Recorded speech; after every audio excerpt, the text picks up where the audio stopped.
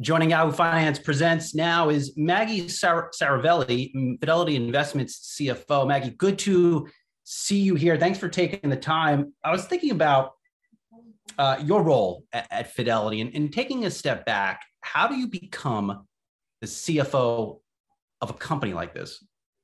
Well, thank you for having me, Brian, and a nice welcome to everyone listening here.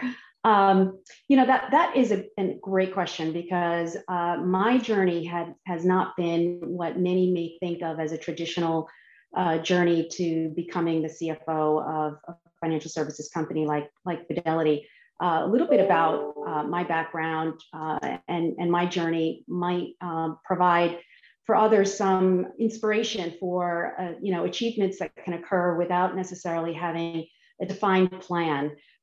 So I am a first-generation Cuban American here in the United States, and also first-generation college graduate in my family, and started working in financial services, believe it or not, as a bank teller when I was in college. And that started me on the journey of focusing on finance as an area of focus for me. And then from there went on to work in various different roles within finance in JP Morgan, for example, and internal audit, in capital markets, in technology, in operations, and in investing. And what it provided me was an opportunity to really learn the broader aspects of all things in the finance world. And then joining Fidelity in a completely different role, really focused on the client and institutional clients in particular, and how we could help them to onwardly support and benefit their end customers.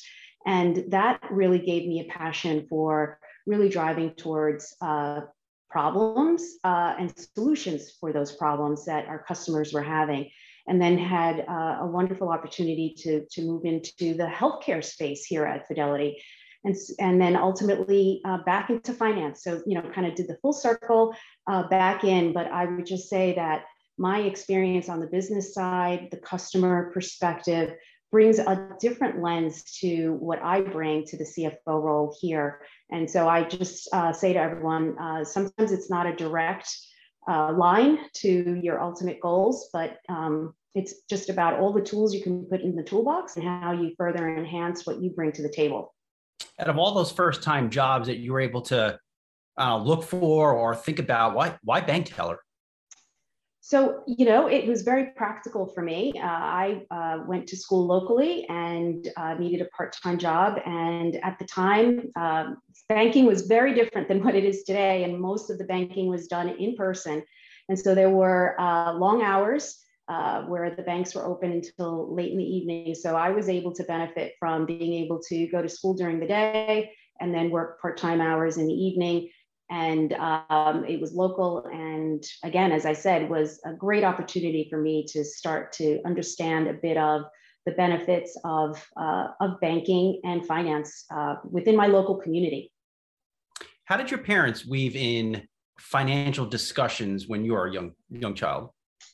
So as you can imagine, as new immigrants to the country and really starting out from scratch, having had careers elsewhere and having to start over, a tremendous amount of focus on, number one, the importance of education and understanding that with having a proper foundation, then it's up to you to go forward and achieve what you need to achieve. And a tremendous amount of focus on being mindful of, even with a small paycheck, the importance of setting aside money for savings and emergency savings on a regular basis, and being smart about investing and your spending. So for me, it was always something from when I was very young that was instilled in me as far as just being diligent about taking care of not only the here and now, but also the future. Maggie, that is a remarkable story to go from bank teller to the CFO of Fidelity. I imagine you had some obstacles along the way. Did you have some mentors, and how did you overcome that? So great question. Yes, to both of those. Challenges along the way. Again, I was working in financial services and in an area of trading and capital markets when it was a very male dominated, continues to be very much male dominated, but I think we've come a long way today versus where I started. And the need to demonstrate capability and credibility in that environment was critically important. And so those were the challenges. And along the way, I was very blessed to have mentors, both men and women, who were able to provide me with some of those guideposts that help you to overcome the challenges. And in many cases, were reinforcing and more confident in my capabilities and abilities than I was myself. And I think many of us need that. Very often we second guess our abilities, and it's very reinforcing when it's someone else who gives you that boost to say, no, not only can you do it, but you are the best choice. And that helped me tremendously along my career. What's the best advice you ever got? So the best advice I ever got was that you don't need to have all the answers, and you don't have to be the smartest person in the room. And in order to advance and progress, it's about being a team player and surrounding yourself with people that complement what you bring to the table, ultimately to deliver the best that you can for your customers. I was reading the press release when you were appointed the CFO of Fidelity, and in one word stuck out to me, and I would say you're paying it forward: mentorship. You've mentored a lot of employees inside of Fidelity. What are some of the questions that young women and men, for that matter, come to you and ask you in this type of environment? Yes. So I think if you think about where we are today and the challenges that we've had over the last 2 years with COVID, we are certainly at an inflection point for sure.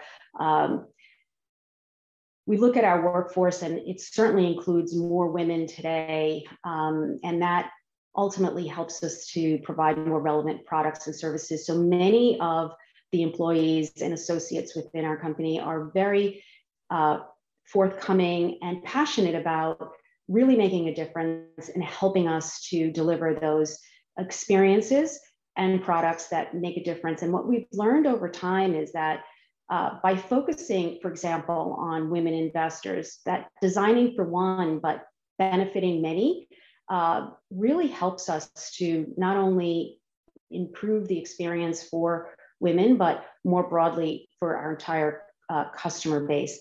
And so that has been, very, very positive for us. I think the return to office right now is an area that many people are anxious about, and what the hybrid workforce will be and what it brings from a flexibility perspective is a challenging experience. And also, I think the concern that people may have about the loss of connectivity over the course of the last 2 years with networking and in-person conversations, a lot of what we talked about with that I benefited from with respect to mentoring, continues to be a challenge. So that there's this dichotomy of continuing to want the flexibility, work from anywhere, but yet understanding that there's value, very considerable value, to having that in-person experience. And so a lot of the mentorship is around how do we, and it's reverse mentorship to me, right, in the role that I'm in helping to form our point of view as to what is the best way forward. So it's not just a one-way street from the employer to the employee, but we need to hear from the employees back.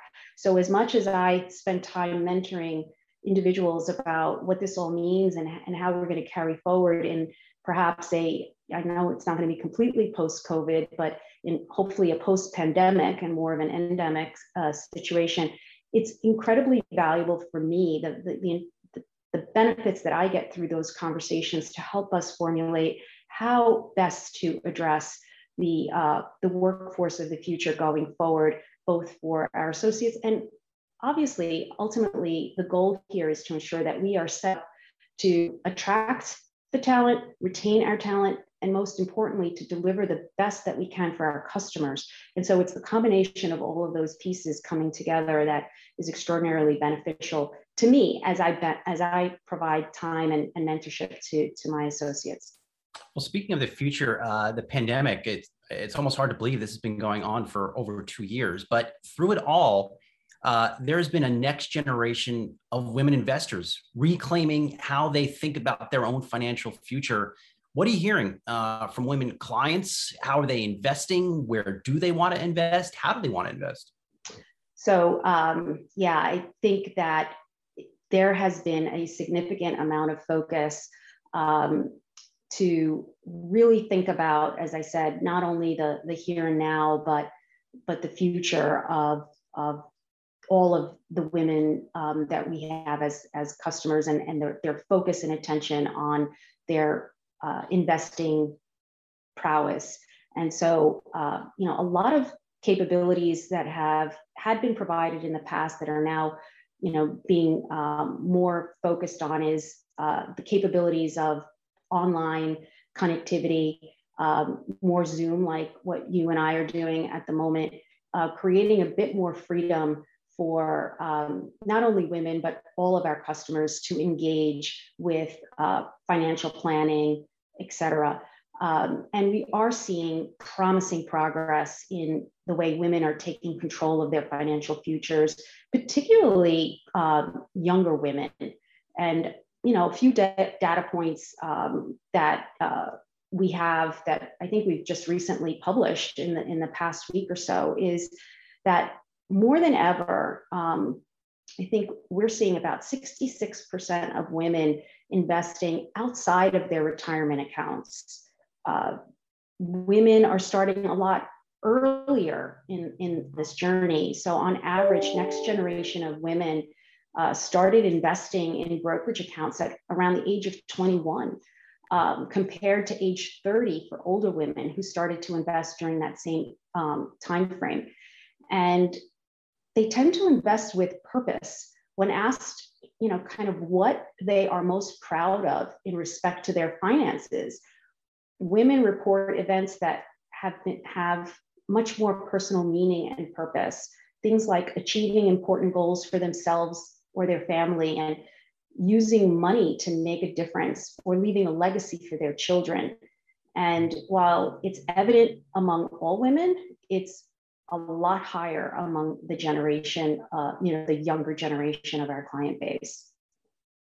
All right, I'll leave it there. Really, Maggie, just a phenomenal story. Thank you for joining Yahoo Finance. Maggie Saravelli, Fidelity Investments CFO. Good to see you. Stay safe. We'll talk to you soon. Thank you very much.